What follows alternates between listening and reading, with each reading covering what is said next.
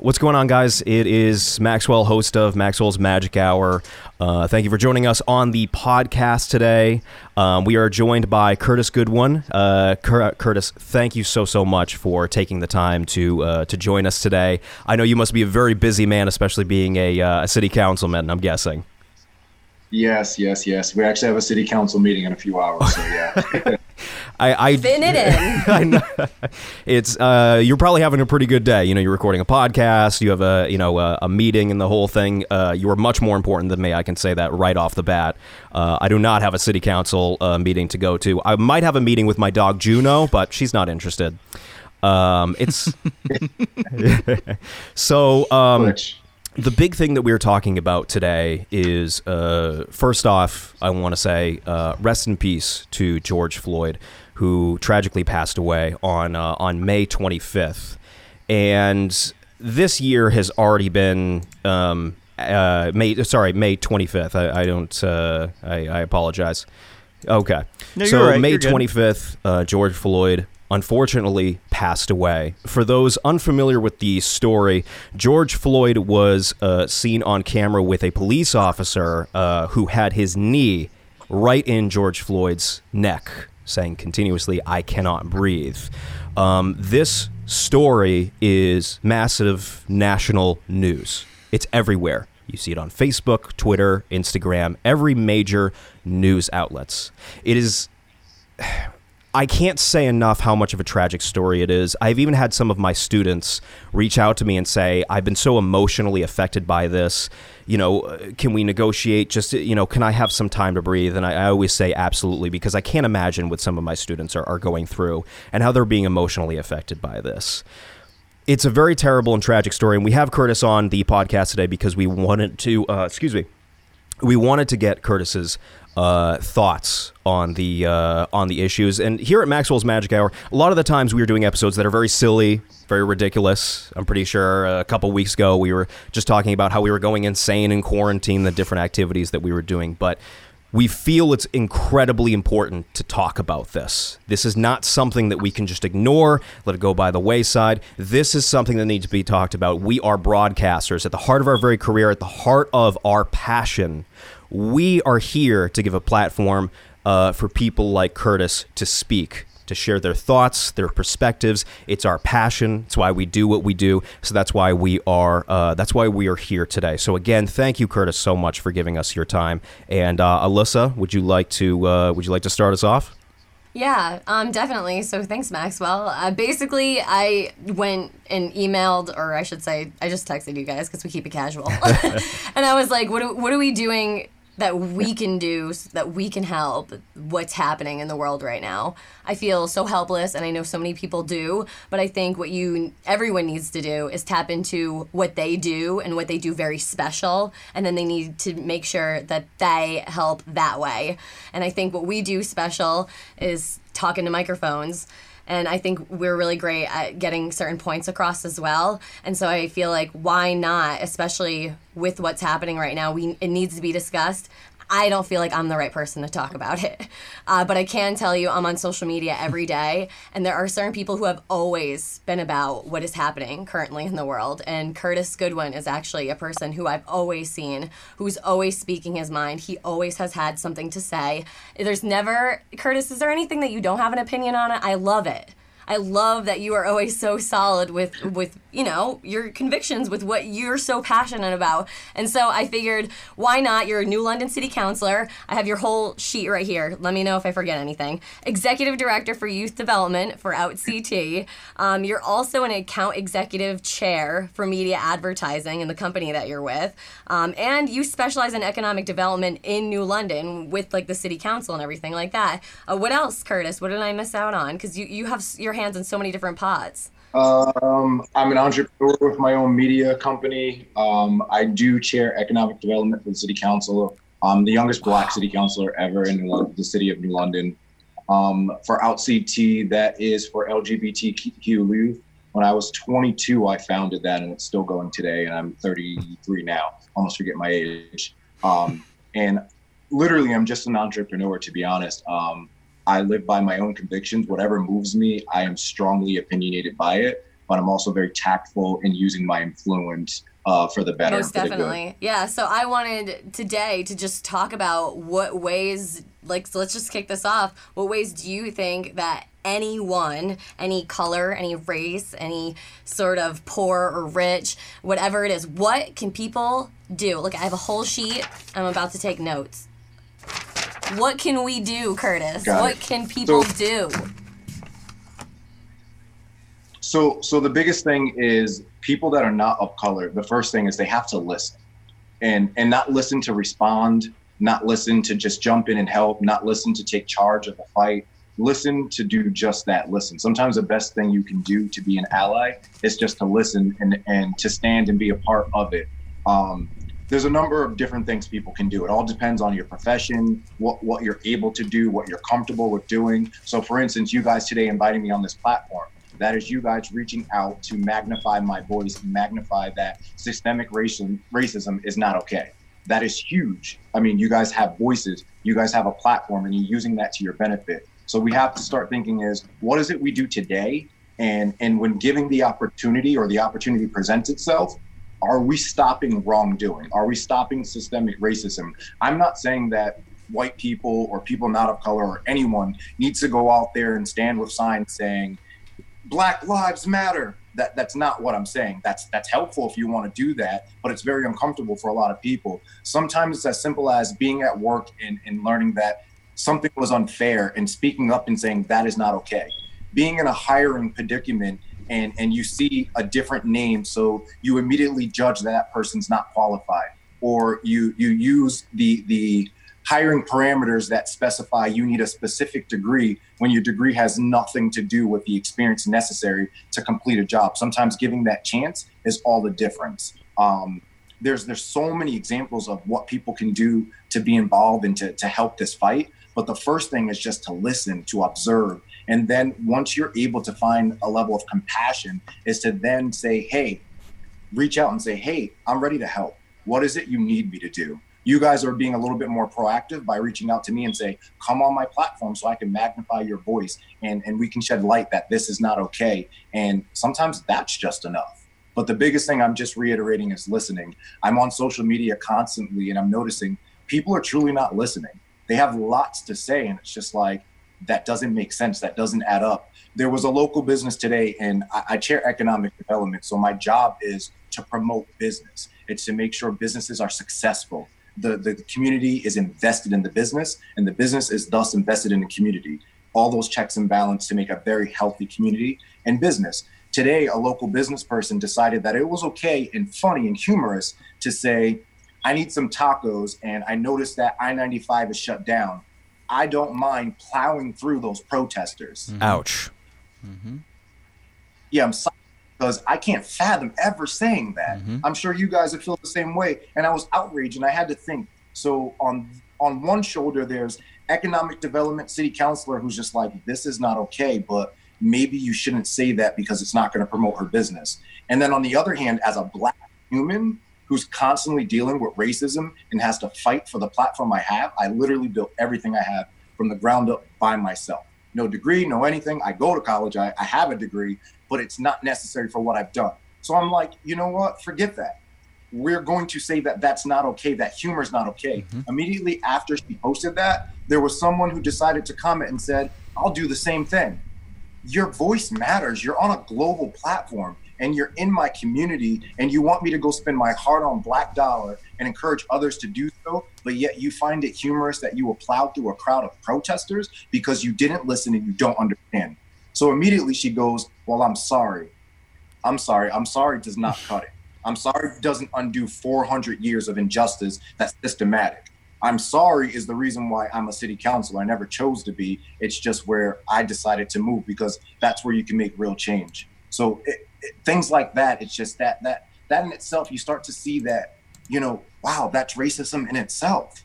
You didn't unpack what you said and you just posted it to a world where people are evil. Maybe she didn't have ill intent, but guess what? Her followers did.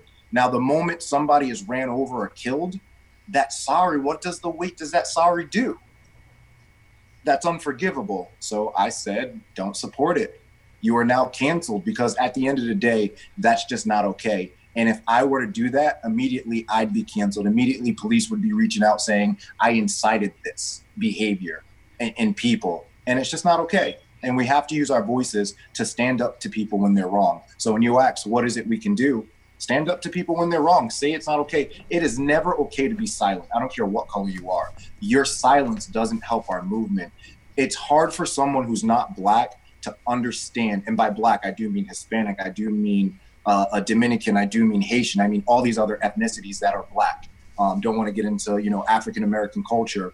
But as allies, I just beg you and I ask you to never be silent when you have a chance to undo this systematic racism. I deeply believe that the children, I know it sounds cliche, are our future, but they're taught racism.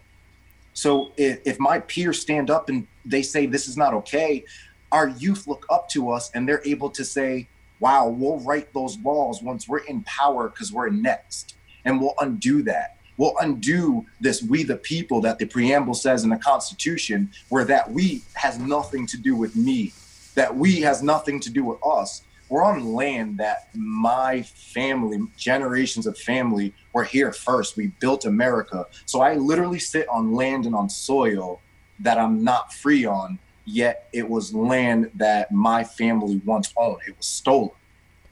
So of course I'm angry. Of course, I'm going to be vocal at every point and chance I get. So I hope that answered some of what you asked. As you can see, that passion is inside of me. It's not because, it's not because I'm enraged and I want to light fires. It's because the little boy inside of me that stand in the projects and that fought his way out of projects, and to be sitting in rooms where I'm the only Black person, that bothers me. To sit in rooms where people talk about ethnic studies and have no ounce of culture in them. You can't teach me my culture. You don't get to do that. Like we sit in elementary school, and how many of our students or our kids or family members that we know painted little squares of Indians and chiefs and stuff like that? Mm-hmm. No, that is not okay. Christopher Columbus did absolutely nothing unless you want to talk about genocide. So for to think that's okay, that we're going to teach you Indian under the cupboard and we're going to paint your face and we're going to have mascots, that is racism. You are teaching people racism. You are teaching me it's not okay to be Native. You're teaching me it's not okay to be proud of my heritage. When I see people that are like, burning buildings and stuff like that, I'm conflicted. I don't think we should be burning. I don't think violence is the answer. But what happens when people don't listen? What do? What happens when you have folks that will go to jail for selling pot for years and face the criminal justice system, but you have a guy who on a world stage put his knee on a guy that was yelling for his mother, a grown man yelling for his mother, and you put your knee on this man, and we have to wait for you to do justice? And then you wonder why people burn things, because they're not being heard. Politicians are not stepping up. Donald Trump himself tweeted, and I don't understand why we haven't banned his Twitter account. It should just be a thing. So he tweets, and then he takes back his tweet and say, I didn't mean that. Where on earth is that allowed? If I tweet something because I work for a corporate company, I'm automatically placed in HR where I could be fired, and this man gets to be the president of the United States. That is not allowed. That is not okay. So yes, do whatever you can to make as much noise as possible, be as safe as possible, but you have to make noise. We're talking about undoing 400 years of slavery. We're talking about, we're not removed from decades ago where Jim Crow existed. Slavery is real. The difference is it was hidden, and now it's on a world stage and we can see it because there's video cameras, and I am all for protesting. Shut down money, shut down businesses, shut down corporate greed. Because at the end of the day, America loves Black culture, but they do not love Black people. And we have to change that. We have to flip that narrative. So whatever it takes to flip that narrative, we have to do. I will say, because I'm on your platform and I know I have all this passion, that I just want to make it clear that as I don't condone the violence or the looting or the rioting, because at the end of the day, we have to rebuild these communities that we burned down. I will say, for folks that have platforms and media, the media does us no better. this clickbait material that they put out there. So I'm proud that you guys are offering me this platform and just listening to what I have to say versus participating in things like CNN where they're saying, they, in quotation marks, what do they say? Peaceful protesters. Why is peaceful in quotation marks? Why are Black people highlighted in pictures where you see a white man setting fire to Target? Black people didn't do that. We have to challenge the media. We have to challenge our allies to do better and to step up. Because at the end of the day, this is a Black person problem as much as it is a white person problem. Because Black people didn't write that Constitution. Black people didn't write the judicial system. Black people didn't start education. Black people were oppressed and were continued to be oppressed. I no longer will sit in meetings where I am the only Black voice. I shouldn't have to speak for Black people, and white people shouldn't get the privilege of speaking for us. Curtis, I have a question for you. And I know, I'm sure you have definitely an amazing answer, but this, I'm going to read a meme that helped me, and I think it might help a lot of other people. Saying all lives matter as a response to Black Lives Matter is like saying the fire department should spray down all houses in a neighborhood, even though only one house is on fire, because all those houses matter. Yes, your house matters too, but your house is not the one on fire? Like, so I thought that was really powerful. I also heard another saying, you don't show up at a breast cancer awareness event and you say all cancer matters. I guess I could go on and on about that, but I just wanted to see, is that correct? Is that the right way to think about all of this? All lives matter, Curtis. What's your feelings to that? 150% correct. You cannot show up and say all lives matter while negating the issue of racism. That's just ignorant. That is ignorant at its best. Like those memes capture it perfectly. All these houses on fire and they all matter, yet the one that's on fire is burning down. Does that make sense? And it's unfortunate that I was having this argument the other day when someone's like, they're asking me, how can I be an ally? How can I help? And then immediately they interject to tell me what I should do. That's not being an ally. You're telling me the direction that I should take with my Black voice. So you mean to tell me you're a Black person in white skin and you understand what racism is? You understand what it means to be fearful of cops when I get pulled over? I'm fearful as a city councilor to still be pulled over. So yeah, that's 150%. We have to stop this all lives matter bull. It is BS. And the moment I keep hearing it, the moment I'll be in every single status as Curtis Goodwin, as a counselor, as a Black man, as anyone, as an ally, telling you, you cannot say all lives matter. You're silencing the issue. That literally silenced the issue. How do we achieve the common goal if we distract ourselves from the issue? All lives is not Black lives. Black is an issue, and we need to discuss that. The issue is nobody wants to discuss Black and white.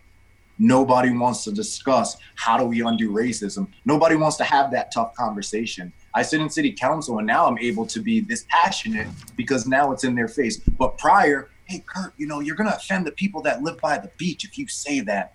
BS. I'll move by the beach, put it on my front door, say something.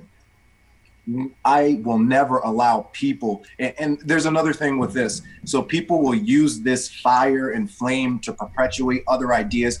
People, don't be misguided. Don't get caught up in the hype of this. It's a Black issue, and we're talking about systemic racism, and that's the only thing that we're allowed to talk about. That's it. One of the things that I saw that was very interesting was a lot of people, in terms of the radio station that I work for, they are older, and for the most part, they are whiter. And a lot of the things that they say, well, why didn't they just protest peacefully? If they didn't do all the looting and everything, it's like, well, Colin Kaepernick did the exact same thing, and look what happened to him for it. What is your response to that in saying, why didn't they just do X, Y, and Z? Who the hell is they? Excuse my friend. Who is they? You just separated us and put us on opposite sides of the line. They, those people. Mm-hmm. That's not how you have dialogue. Include yourself in we, in us. So you just admitted to the fact that you are not in the fight. Because it is not your problem. So let's start there and address that divide. But again, we're not ready to have that tough conversation. But guess what? It's in your face, so you have to have it. And you bring up another good point. Again, the media and old white people, you're the problem. You are absolutely the problem because you never joined the fight, you never spoke up, and your parents told you that this was okay. And you decided that you made money, you got family heirlooms, you inherited the house, you have great credit, you go to the beach, and your son or daughter doesn't look to you and say, Dad, I fear for your life. That is a part of the problem. Come invite us to the table. No one is inviting us to the table. How many times do I go on radio and I look at all white faces? That is a part of the problem. What is the issue? Why are there no people of color? Do they not have a good radio voice? I've been told all the time, I have a great radio voice. I have no interest of being on radio, but grab somebody, mentor them, bring them in. Take one person and make it your job to be like, hey, buddy, or better yet, when you see someone, smile. Hey, young sir, have dialogue. How many times am I in line for ice cream and I'm being looked at? Or I remember one time my car didn't go through for some reason. The stares and he doesn't have money. And you're holding the line. Excuse me, I'll buy for every person behind me if that's the case. Do not do that. You are judging. You are judging before even knowing the person or giving someone the opportunity. And then they wonder, why are people angry? Because we didn't get opportunity in all forms of the word opportunity. Give us opportunity to be a part of being American. This American dream, what does that honestly mean? For me, it means I got to fight to be black and be in a room and be relevant every day. I don't want to spend my life being relevant, but unfortunately I have to, because so my stepson and so the youth and so kids do not have to live in the same situation that we're living in, so that they no longer have to argue and say, oh, I'm the youngest black person. No, I'm just a city councilor. But unfortunately, it rings more bells. It opens up more doors when I say I'm a young, black, educated city councilor. We need to get beyond that, but we're not. So I have to keep screaming, I'm young, I'm black, I'm educated. How many times do you have to step in the room and say, you're young, you're white, and you're educated? Never. Mm-hmm. Never. That is the problem. That is absolutely the problem. I have a friend at work who, God bless him for coming out with me when I was campaigning, because I was so grassroots. They told me that I had to raise $10,000. I said, you want me to go get $10,000 for poor people so I could print Philly flyers that say vote for Curtis Goodwin? Negative. Take that $10,000 and invest it back into education or something. I refuse to raise it. I will be grassroots. I will hire my own team of all colored people. The person who was my treasurer, never been a treasurer. I took on that work myself, put her name on it so that one, she could be visible as a black female, but also two, so she can learn that she matters and can be seen at the table with me. I made sure my videographer was a young black person. I had also white people and allies. But it's important that you bring people when you can to the table. So I'm always an advocate of build your own table if they don't give you a seat. Build it. When I was talking about earlier about the business that I said cancel, I'm also reminding people the power of community. I'm not saying cancel her just because she's white or I disagree. I'm saying cancel because right now the dollar goes a long way. People are struggling. And you negated the fact that we're struggling and we're still making sure your business is afloat while we struggle at home. I don't get food stamps. I don't get anything. I'm in that gray area where I have to make it or I don't. There isn't government help. There isn't Section 8. There isn't all these other handouts that people get. So as a black man, it is extremely hard. So I find myself always contemplating, well, am I black enough or did I sell out? Which is why I always advocate, yes, I go work my behind off because I realize you have to have money in order to influence the system. You have to be able to pay for your own stuff. So I've always made it a point since I was young that I would always be in a predicament where no one would pay for anything. So when it came for running, I don't want your money because you're never going to tell me how to use my voice. And I made that a point, and I'm proud that I was able to do that. I raised $0 besides people that forced it down my throat. And guess what? I used it to make sure my marketing materials showed brown and black faces, that we hired young people. So now on their resume, they can say they did a political video, and now it gives them that report with other businesses, and they can say, hey, I have a portfolio. That's initiating change. That's how you change that systematic oppression and abuse that we 100%. I love your passion with everything that you say. And one thing, especially that I've noticed being an educator, one thing that is very hurtful is the education system is also entrenched in racism. I've seen it at multiple universities. In fact, one of the universities where I currently work had a student that had replied to a fellow student on Instagram. She had just graduated from the criminal justice program. A young white girl graduated from the criminal justice program and made some incredibly disturbing remarks to the point where they had sent it to the president of the university and they had talked about it in a public email. I look at this particular university, which is always advertising for PR purposes. Oh, we are here to celebrate diversity. We're here to celebrate inclusion. They're always doing this PR, yet I've seen being in the actual business itself, that's not actually happening. You know, there are professors who are making racist remarks who are remaining unchecked. There are, administrators that are clearly making choices based off of race. Like, who do they promote? What students do they bring with them on, a trip? As an educator, I want to see change. How do we change the education system from your perspective? How do we make it so that we have this, we have a better education system in place? Oh, that's a tough one. It gave me chills. The education system is the root of all evil if money isn't. If we were able to equip our youth, our young adults, with the knowledge and the tools that actually mattered so that they can be functioning, productive human beings, we'd win. But unfortunately, everything that you just said needs to be checked. We should be protesting every single university and school and standing outside them and saying, no more money, no more funding, fix this and fix it now. That's where we should be protesting. And I always say we need to protest right. We need to make sure that where we're directing our energy and our anger is not misguided. The education system needs to change. And the best way is to get those folks out, for you to keep elevating yourself, for you to keep using your platform to stand up to this and to not be scared. Because what are we scared of? What on earth are we scared of? They are wrong and they need to be called out. What are they being hidden behind? What is this wall, this imaginary wall that protects them? We need to burn that imaginary wall down and start to have those tough conversations with our colleagues at work and saying, this is not okay. This is absolutely not okay. What you're doing is wrong and we need to correct this. Why is that student chosen to go on this trip? If we don't call them out on it, then who's going to do it? Because if I do it, I'm the angry black man. But if we had allies that stood with us and that said, this is wrong, we could change the whole entire narrative of all of this. Everything that's happening in the world was written in ink. We need to burn the ink, burn it all, and start from scratch. We're talking about things that were written that predates all of us. Rewrite it. But instead, we're too busy on social media instead of sitting at the table and actually rewriting it.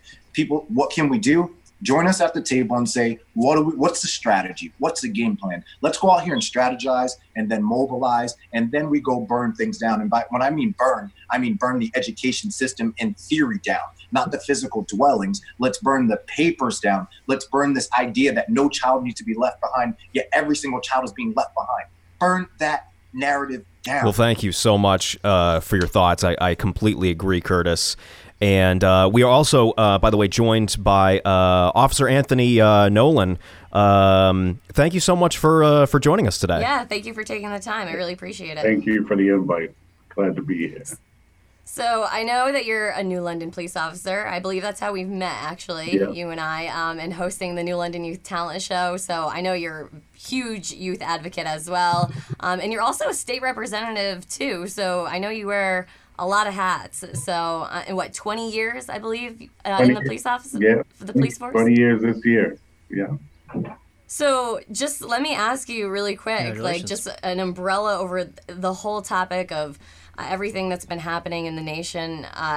What are your thoughts on this as a police officer and also as a black male? Well, it's scary. That's the first thing that comes up.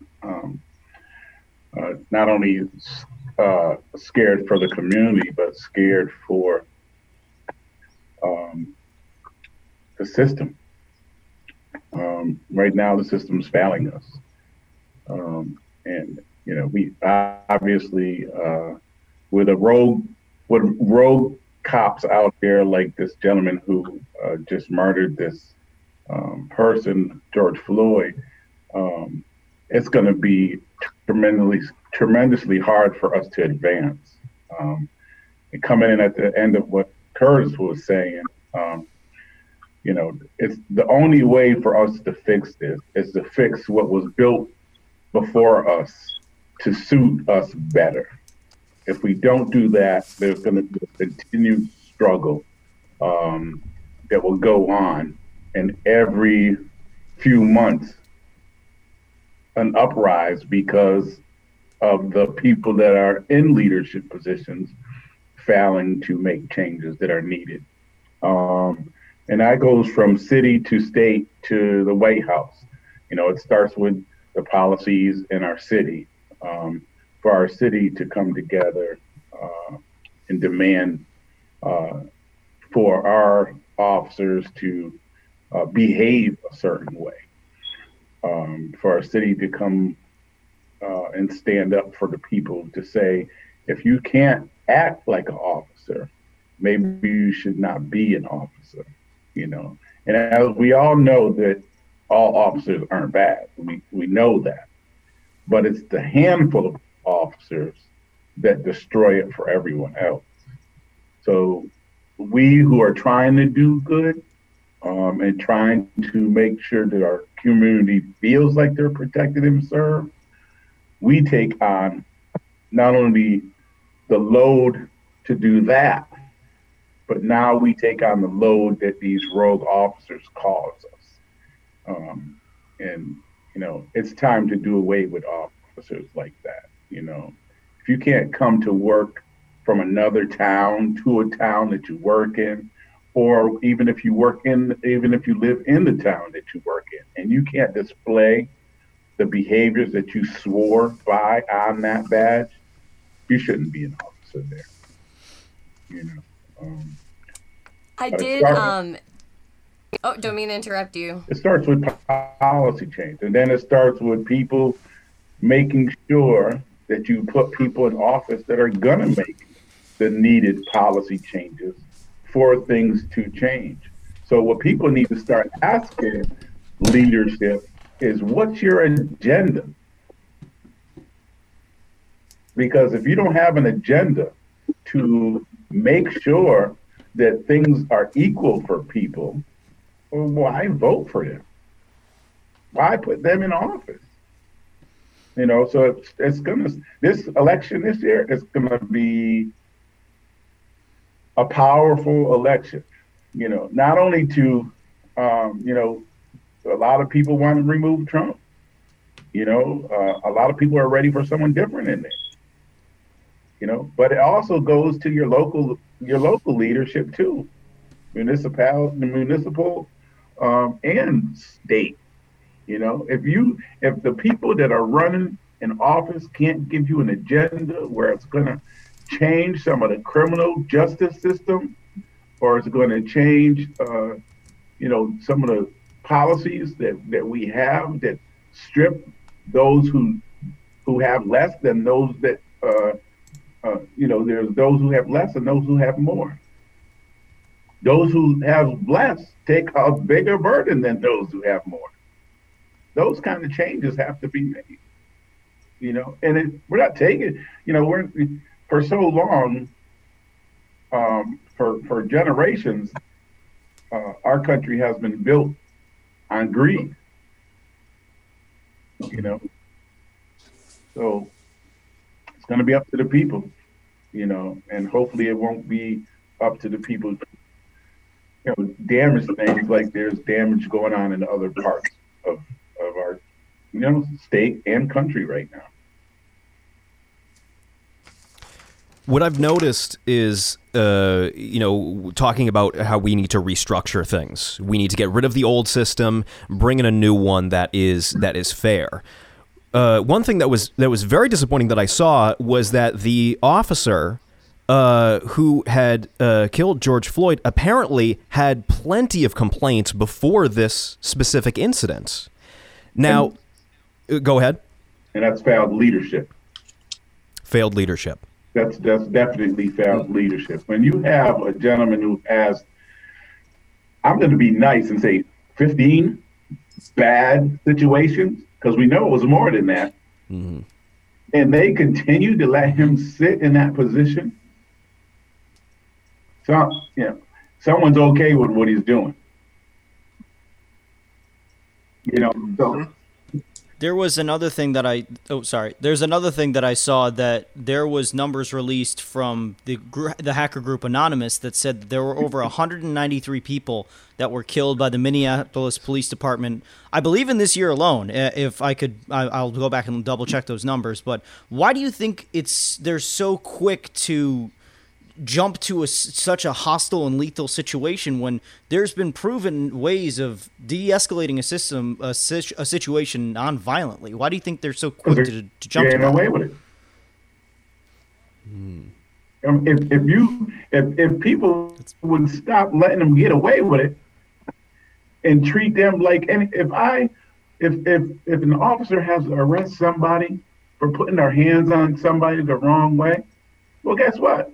Why doesn't the same happen for him? What's good for the goose is good for the gander, right? Our job is for protecting and serving. But you got officers out there that are not protecting and serving. They're giving those extra digs. Their behavior is out of line. And it's messing it up for us good officers. And until they correct that, instead of saying, well, in the line of duty, because the person was yelling and the officer needed to control the situation, that's why he gets away with it. Come on. Yeah. You seen and you seen the other officer standing over this officer, how he kept turning his body away so he wouldn't see everything. Because when this goes to court, he's going to say, well, I was protecting the officers from everybody who was trying to get in the way. That's his excuse. Mm-hmm. So that's where his charge gets dropped a little bit. He was there. He should have stopped him. He didn't, so he should be charged. I saw somebody had actually written a comment to you, and I thought it was very well written. If you don't mind, I just kind of would like to read it, and just if you'd like to react. They wrote, Tony, I'm going to ask you a hard question. When are cops going to start pointing out bad cops? I've seen it in New London, not as bad as Minneapolis, but it's still disturbing. I know the police have a union and internal affairs, but from the outside looking in, it doesn't seem to work. So he did add a lot more here, but it's just a general question is, I guess it's just kind of wanting to know, you're a good cop, and I'm sure that you point out bad cops when you see it fit and everything like that. And it's just, how do we move on as a country and make sure that everybody is doing that? Leadership has to stand up and hold them accountable. Leadership has to say, I've seen the video, and I think I've sent it to you, Curtis. And I think it was one of our police departments. Was it New Haven? Oh, yes. New Haven's police department re-swore everybody in. Interesting. And committed to, and there was numerous officers who committed to being against violence, police violence. I sent it to our leadership saying, we might want to do this. And it's like a challenge. We challenge you to restate your swearing in so that people can see that you're having a fresh start. And if we need to add language to it, then add language to it. But after that day that you get sworn in again, because, and I'm not, 20 years of service for me, I need reminders. I need better training. But when that's not given, yes, people drop the ball with how they act and how they behave and how they respond. You don't get enough training, then you start to act like you don't have training. So those are things that we need to do. Use of force. Don't give me a piece of paper to read. Give me some training. Because when you give someone a stack of paper and say, we need you to read that, but since we gave it to you, I want you to sign here. Yeah. Here you go. How many times at work do you sign paper that you did not read? Okay, you put the paper away, and then you have a use of force problem, and they say, well, we gave you the paper. So they cover themselves. But the actual physical training that you need to go through, that's where they drop the ball. That's leadership. Yeah, leadership is a big thing, and I totally hear you on the how many times during work do you sign a piece of paper and you're like, I skimmed it, I looked over it.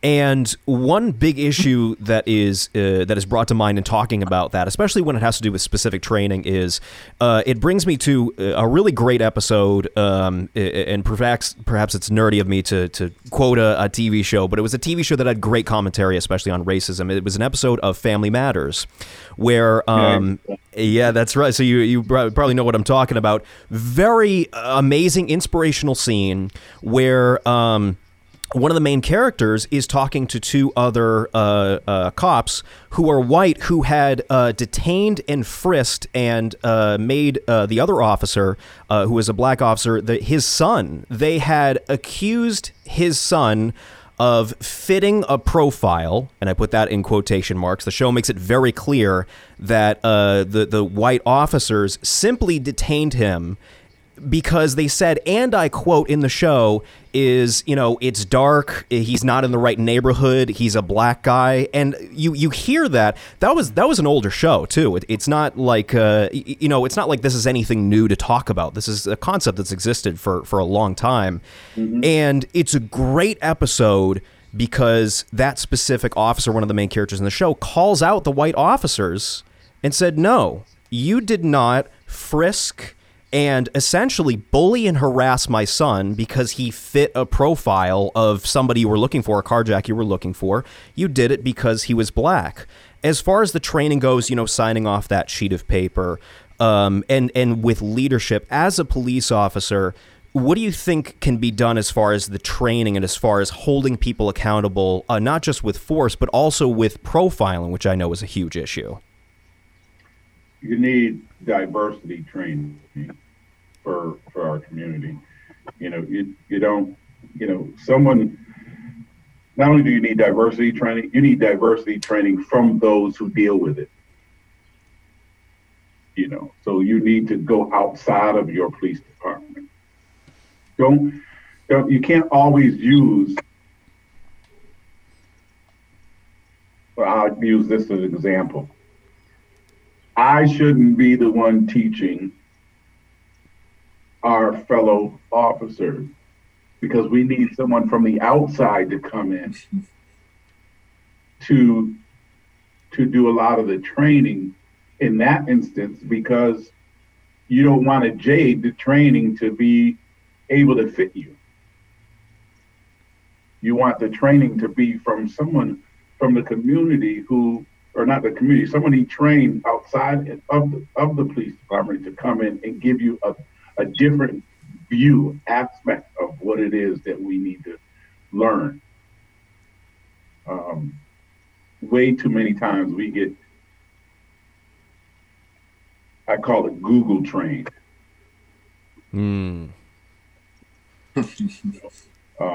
Where you got 45 minutes to finish this test on Google or on the computer. And if you get interrupted by a call, you have to leave and then come back and start all over again. So it gets to a point where people start just writing down answers so that the next person can have them. So that you just skim through it. Yeah. You know, the training, it's training. You know, if you're not getting the physical training, what's the sense of having a piece of paper? Right. Because it costs less. I'm sorry, it costs less. I forgot that Environmentally it costs less for me to get a piece of paper and have someone come in. Right. You know, it costs less for me to sign my name when I should be in a blue or red suit, feeling the training and knowing, you know, if I'm going to do this to somebody else, maybe I should feel how it is first. If I'm going to tase somebody, well, guess what? Get in line. Yes. You know, yes. And I know I'm going to hear about it, but that's the truth. Don't put something on somebody else when you don't know how it feels. Right. Because sometimes when you know how it feels, you're going to be like, yeah, I ain't doing that. I'm not doing that. Actually, that's a good segue into a question that I had. A while ago, during the whole COVID and Corona thing, you had protesters in Wisconsin, you had protesters in Michigan that were mostly white with AR-15s. They had assault rifles, and they're up in the face in the Capitol of the state building right in front of the cops, and it seems like there's no tear gas being deployed, no rubber bullets being shot into the crowd, yet you have Ferguson, you have, you know, everything going on with George Floyd's death. It seems like cops are very quick to do, and not, obviously this is preferencing not all cops, it wasn't like that in Waterbury, Hartford, New London, New Haven, all that, but some cops all over the country are very quick to deploy these anti-riot, anti-crowd dispersing tactics, it seems like on black folks rather than white folks. That's just my point of view. I don't know if you could speak to that at all, but that's what I just got out of some of these protests. And that's where it falls back on 50 years ago, how police were originally trained. You know, and if you go back further than that, the reason a lot of police departments acted like that was because it was a way to control people of color, so that they could make sure that they were not advanced as everybody else. You know, it's a big issue, and it happens everywhere. Here, you know, this guy gets a ticket and this guy gets an arrest. Why? Why? That guy got stopped from DUI. Oh, that was a cop. We gotta let him go. What? Right. You're a brother in blue, but you did the same thing that this man over here did that you want me to arrest him for. That has to stop. Everybody, if you did it and he did it, you both got to get the same penalty. I feel as if the law is a really big thing, which, you know, Curtis and Anthony, you both deal with the law very, very often, I'm sure. Do you believe that changing these laws, completely changing them, rewriting them, rewording the language, do you think changing these laws will make a very big impact, or do you find that people still won't necessarily follow laws, even if they're created in a new way to be more modern in the way of how, for example, the police deal with these specific issues? Do you think that the law has a very, very huge impact on these issues, and if we change it, would the impact become stronger? I think yes, but I also think there's always going to be a rogue one. There's all you can't. Unfortunately, somebody's always going to change. Someone's always going to make that stupid choice. You're going to have people that do it just because they like to test the water. And then you got to have people who do it just because they're just ignorant.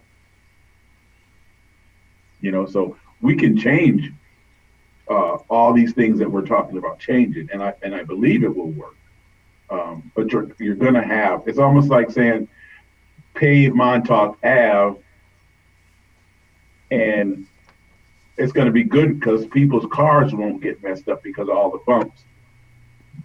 People will speed still. So there's always going to be one. So for me, I completely agree where you have to change the law because it's the first step, because you get people out of the system that don't need to be in the system or that can't afford to be in the system and get their due justice in the system. The other thing is you have to put the magnifying lens on the leadership, as Representative Nolan was alluding to earlier. Leadership matters. Leadership dictates the tone. Leadership sets a tone. It dictates culture. Culture is important. The culture of policing, the culture of community, culture of school system. We have to focus more on what is our leadership setting the tone for culture, and then relying on our politician in leadership to set the tone as far as this is not acceptable under the law and enforce it. It's a cycle and it has to have the right checks and balance. And unfortunately, as Nolan's saying, there's always going to be that person. But with the right balance, we can progress a lot more people forward with equality. We have a pretty weird society because we have people that say they're not racist, but when you stand up for something like this, and you start losing friends on Facebook. Yeah.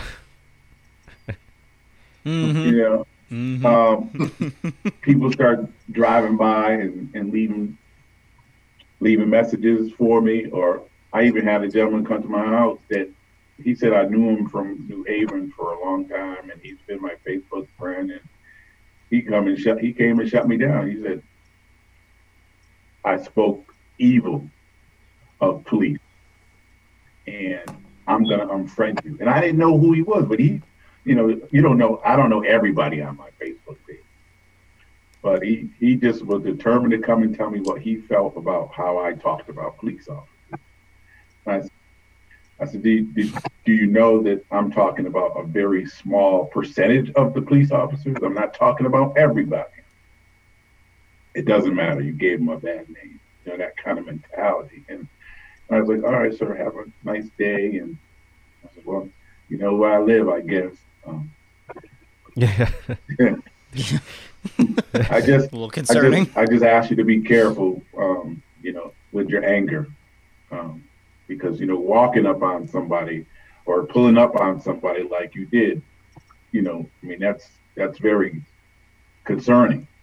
Mm-hmm. If I knew that I didn't treat people bad, where I had to worry about someone rolling up on me,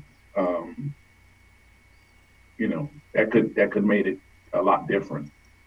You just don't roll up to people on the street. Right. That's very terrifying. Anger is a really huge piece of this. I've noticed that especially with, you post on an Instagram story, for example, rest in peace, George Floyd. And then all of a sudden somebody you've known for many, many years responds to that story with 3 paragraphs long about how you're wrong, or you're just because you said rest in peace, George Floyd, for example. Mm-hmm. It seems a huge issue that I see going on right now is people always like to take phrases, notions, methods. They like to make assumptions about it. a huge problem is I see so many people see Black Lives Matter, and they don't see the meaning behind it. What they see are just those 3 words in a sequence, and then they go off on it. Yeah. That's a huge issue. What are your thoughts on those people making assumptions about, for example, Black Lives Matter? It seems like people aren't willing to look into what it actually means. There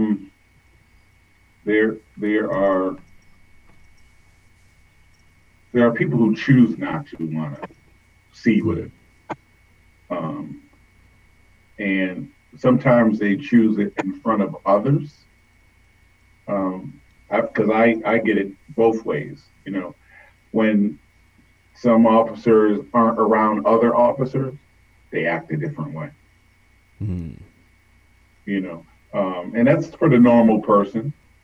But, you hear a tone on the outside, but the tone changes on the inside when you're sitting there having discussion with the totality of people. And I mean, I think at police departments, and not only New London, I think people, if you look at, if you search your social network and you look at how many people voiced an opinion about what happened, and you won't hear very many people speaking. And you wonder why. Is it the fear inside the police department? Because there are those blue bullies that intimidate, harass, antagonize, make it hard for you on each level, patrol, supervisor, that do you have to worry about if you say something? Oh, I might not be able to get in my favorite spot when I work on the street. So, there's that kind of mentality in the police department. How people are treated. Everybody's not treated the same, even inside the police department.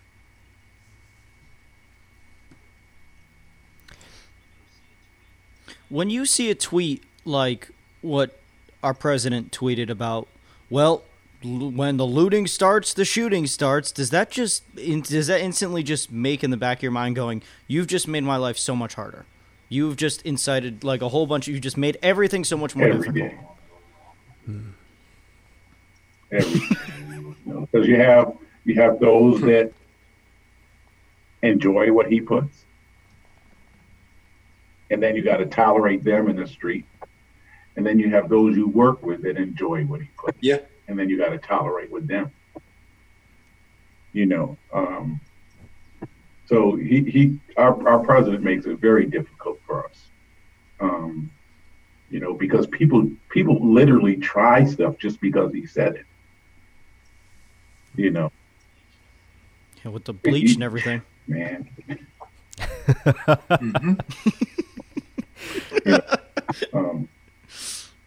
It's he really puts. You see today what he said about the National Guard. And he called, what did he do? He called all the mayors. He might as well just call all the mayors that weren't calling National Guard and call them like punks. Yeah, they're trying to save their city in a way that you allow people to express themselves. Nobody wants anybody to tear their city up. We talked about that on Saturday. We okay with you marching. It sounds funny. I'm okay with you marching in the middle of the street, but just don't mess up somebody's car. Don't mess up our CVS, because you mess up our CVS, where your grandmother gonna get her medicine from? You burn our food store. We already got to go to Waterford. What, you mess up our ShopRite, and guess what? We ain't got no ShopRite. But there are people, and I even heard it Saturday, And I think I told Curtis, there are people who don't live here that were at that rally trying to pump up people to do things that they shouldn't do. And that's what we have to be mindful of, that there's people that are not a part of the fight that are insinuating this. But again, it comes from our leadership, Donald Trump, inciting people to do this and encouraging them. And we have to be mindful of that because it's really scary. You have people that are trying to peacefully protest, and then the flame, you throw gasoline on a flame, and then what do you expect to happen? You have those folks out there. Unity is the best thing, but in times like this, it truly comes down to leadership stepping up and addressing Donald Trump and saying that's wrong. I mean, in theory, he should be locked up for inciting these riots. He's inciting bigots and people to come out here and not protest with us, not help us, not be there to protect us, which is what our tax dollars paid for. He's inciting them to actually go out here and loot and rob at the expense of people of color. Again, falsifying the narrative that Black Lives Matter. I truly think people deep down inside are scared of what will happen if Black people actually had equality. What would happen if Black people actually had the rights they deserve to rebuild an America where they're equal in it? They're scared of Black people because Black people built America. What do you do with that power? You no longer have that power. It's an equal playing field. Truly deep down inside, people don't want that, which is why they don't address racism, which is why they're silent. Because why would you be silent when you have a person saying, when the looting starts, the shooting starts, I don't care what color you are, you should be enraged at that. Yet, there's crickets. We fall to deaf ears. Mm-hmm. Mm-hmm. That's the one thing I kept thinking of was, I believe it was the Charlottesville rally when the Nazis were in Virginia, and that guy drove through a crowd of people and he killed like a 30-year-old woman. That's all I can think of. Like, you're going to incite and just keep this thing going for longer and longer, and more force is going to get used, and it's just going to just drive everybody further apart. It really is. It's not fair to anybody.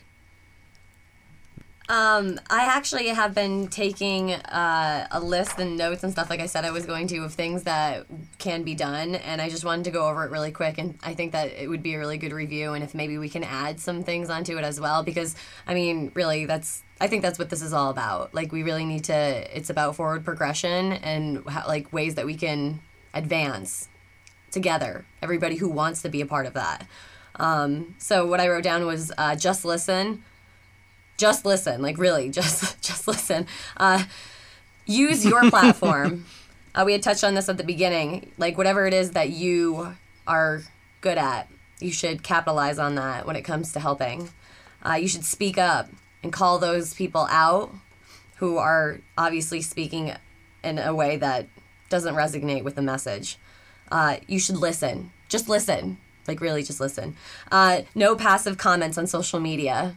I believe a lot of local people, not just in New London, but all across Connecticut and across the nation too, are making mistakes and saying things that they shouldn't on social media. Actually, you know what? By saying it on social media, I guess they're bringing the attention to it. So take that as you may. But no passive comments on social media that aren't helping. Stand up for others, especially others who cannot stand up for themselves. We should challenge the media to do better. Black Lives Matter, and not like all lives matter. I know all lives matter. We all know all lives matter. I think if you're a human being, that should just resonate with you. All lives matter, but I wrote down Black Lives Matter in all capital letters. Mm-hmm. You should join the fight. You should join the fight if you can and you're able to. Why not? Give opportunity when you can to somebody who may not get the same spotlight as you. The system needs to be fixed. Policies need to be changed. Training needs to take place in a way that is effective. And leadership. A lot of people in leadership roles, they need reminders, and that's not uncommon, but at the end of the day, leaders are the one who ultimately have the effect on the long run. So is there anything else that you guys think needs to be mentioned here that we haven't? I think, you said Black Lives Matter, which is definitely something that should be out there, but it's educating people how Black Lives Matter. There's people out there that are just stuck on those 3 words. It radiates through some people, and I've seen people get furious when they hear it, and it's because they don't understand it. They don't take the time to understand it sometimes, and sometimes we don't educate them enough to understand it. So I really think that's an important thing. In the policy, procedures, legislation, that's a huge aspect of how we have to make changes. I think those things should be top priority on the list. And not only that, but action speaks louder than words. So this has happened just about a week. It's been a week. So how many more weeks do we have to go before people see something change? Just one thing. Like for that new swearing in for police departments. People see something like that, yeah, that's a start. An immediate policy change that says you may no longer put your knee on the back of somebody's neck as such in that video. Why couldn't his knee be brought back down to the shoulder blade? So those 2 things right there, ban the knee to the neck. Just like the chokehold in New York. Ban the chokehold. Let people understand how police are trained. Because it closes that door to say, or for them to question, what kind of training is that officer getting? And you said all those things, and it's just so much. There's just so much that can put on that list. It's just a matter of where is the priority. Hopefully we can at least highlight a few of them, like you had said there, and get a good start on it, And this is just what's able to be put on paper as well, too. Like you just said, actions speak louder than words, too. So I think there's things that I could write here that are more physical than they are actually. One more thing I would add to that is spend money in the Black community. So if you don't eat Black or ethnic food or wear the clothes, which I find hard to believe because Black culture is idolized here, spend that money instead of giving it to corporate America, who idolizes Black culture, actually with the Black community in the form of gift certificates to free haircuts to kids, whatever it is you can do. If you're not going to utilize the product or service, make sure that you're a part of it. If you have the means, donate to the local NAACP in your area. Those are the people on the front lines to combat these issues of racial inadequacies in our systems. Donate to the NAACP, donate to Black businesses, and make sure you shout them out and tag them and support and encourage them the same way we do corporate America. Because at the end of the day, Black America needs money to build the resources so that they can train and educate their own kids. But when we're so oppressed and we're so poor and the median income's so low, it's hard, very, very hard to be Black in America, let alone a functioning adult with children that you have to raise. So if we can help to build Black America, there's so much that can come from those resources. That also only makes it better for everybody else. Mm-hmm. If we can take people of color out of poverty, how much money do you think that's going to save the world, our states? But it seems like they want people of color in poverty, because when we voted for the minimum wage, and you had all those people vote against it. Why? Mm-hmm. Because you want them to stay in that poverty level? You know, because it hurts you to give a few more cents to make people have a little bit more money to survive. You know, if we pay people decent, we won't need to have people on welfare. Mm-hmm. You know, but there's so many people that don't want those that are considered our not only our poorer folk, but even some of the working folk. You know, we learned through this pandemic how essential people are. Mm-hmm. But we also learned how much money those who make the money need the people that are essential. Right. But they struggle giving them more money. You want these people to come back to work without the proper PPE. Okay. So you gotta replace it somewhere. You gotta give them money. You want me to work during a pandemic for the same amount when there's not a pandemic? Come on. Right. But at the end of the month, you're getting a bonus because your company did well through a pandemic. You know, it's just, and then people get mad. Well, if we take people out of poverty, that means we got to pay more. Yeah. Oh no. No. The humanity. And I'm not saying all people can afford, you know, stuff, but you know, people can't make $10 an hour for 50 years. Right. You know, hypothetically, you know, you can't, you know, there's got to be an increase, you know, and it's got to be a decent increase. It just can't be, you know, you give someone 25 cents nowadays,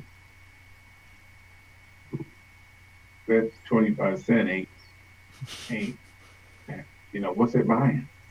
Right.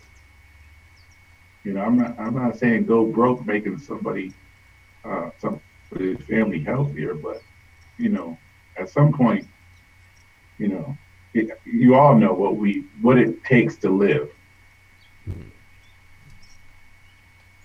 Yep. You know, I know single mothers that are making around $30,000 that are struggling, but they're making it. They shouldn't have to struggle though to make it. Right. You know, that kind of thing. But Yeah. Well, it sounds, what it really is that real change needs to happen. And the biggest thing is that I'm so glad when we can have discussions like this, where we can find out, you know, especially me and Alyssa and Christian can find out, okay, what can we do? Because we can't just sit by. What can we do? What action can we take? And I want to thank Councilman Goodwin and Representative Nolan. Thank you guys for sharing your thoughts, your perspectives. Thank you for being honest with us. And finally, really, thank you for your time. I know both of you are busy, you know, you're important, successful people. And I just want to take some time to thank you for coming on this podcast and telling us your perspectives, your thoughts, everything about the issues that are going on. I think that it's incredibly important, and I'm smiling right now because I'm just so glad that we could put this together and we could make this happen. And I'm a firm believer we need to stand up. We need to make this real change. And it's funny that you say we've got this list that Alyssa made up that's one sheet of paper. I'm sure that it's much longer than that one sheet. I'm sure it can keep going and going and going. So thank you guys so much. And although we can make steps today, we need to continue to do so. So thank you guys. Is there a way that we can have people get in contact with you via social media or any way if anyone wanted to reach out? Yeah. Curtis, you're on mute. Sorry about that. Didn't even realize that. So for me, it's at Curtis K. Goodwin on all social media platforms. I'm extremely vocal and active on my platforms. Always down for the call. So definitely at Curtis K. Goodwin. You can find me on any social media platform to either converse, have dialogue, invite me on your platform, support, ask questions, or again, just listen and tune in, because there's nothing like just watching someone's social media and seeing what they post, their behaviors, and just learning and understanding, and then formulating your own ideas of how you can take that back to your community. The biggest thing I always advocate is for my community, because we have to control our communities. If we all invested in our individual communities, no matter where we live, we set the narrative that will echo up. So if we can't reach the president, our communities can. We vote our electoral college in. So if you're in a community where your electoral college believes in this bigotry and in racism and systematic oppression that America is founded on, then you need to step up, and or if you are an ally, you need to push them out. Because once we take over our individual respective local communities, we can literally start to transform the narrative. And that's real dialogue, that's real thought leadership, and that's real change. So this conversation, I'm extremely thankful for. Thank you for inviting us on this platform. Let's not let this not be something that we continue to keep taking steps with. This was the first step, having the dialogue. If you don't have the dialogue, you wouldn't know. Now you have a list of action items. Every day, just walk in that purpose. And if you're able to be a part of change, you're now aware. So you'll spend money in a Black community and or support a narrative that's correcting this. But again, I just thank you. And it's at Curtis K. Goodwin. And for me, it's Anthony Nolan across the board. I mean, you put that in there and you'll get all my social network sites. Always, we're always willing to talk. We're always willing to listen, even when you disagree. All we ask is for it to be done respectful, because a lot of times people don't know how to hold on to their anger, and they try and take it out on people who are not the ones who are doing what's going on. So I just ask people, if you come correct. That's it. Thank you, guys. Thank you guys so much. Make sure to follow them on social media, reach out to them. Oh, also the event, Alyssa.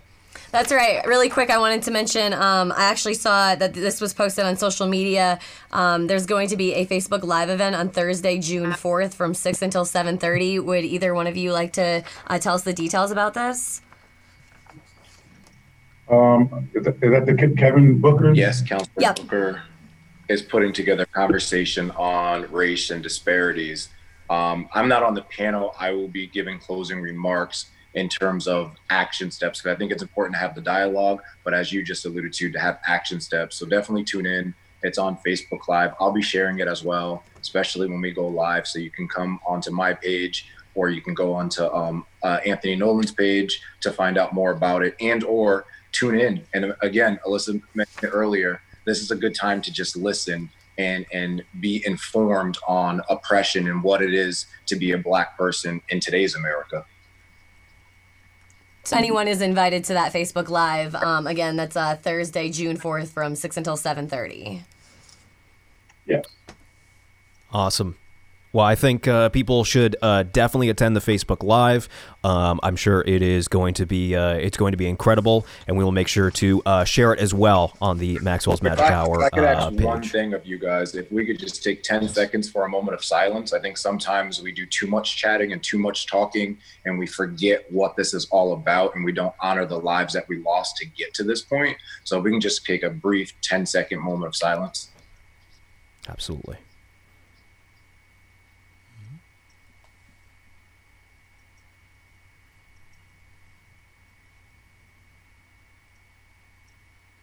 there's just so much power when you silence things, and you can just center yourself and be present and aware of what's going on, and just be grateful that we're here and that we're willing to work together as allies. Just wanted to make sure we not forget the lives that we lost to this tormenting, this tragedy, and just so much oppression. So just thank you guys.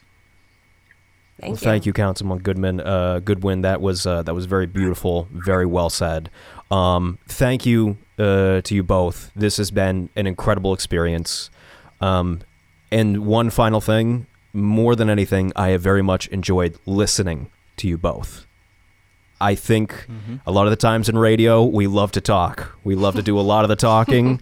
And then sometimes, not just my opinion, also the opinion of my girlfriend, we can't shut up. But it was a great experience to listen, and people should take that away from this. They should take away, listen, make change, stand up, don't just be silent, right? We have to be vocal about these issues. So thank you guys for this eye-opening experience. It has been an absolute pleasure. Make sure to follow them on social media. Follow us on social media at Maxwell's Magic Hour. At Pebs1077 is Alyssa's. At Christian Turnquist is Christian's. At Maxwell McFly is mine. And feel free to email us any questions or comments. maxwellsmagichour@gmail.com. Once again, this has been such a pleasure, an amazing experience. And thank you all for listening. All right. Thank you guys once again.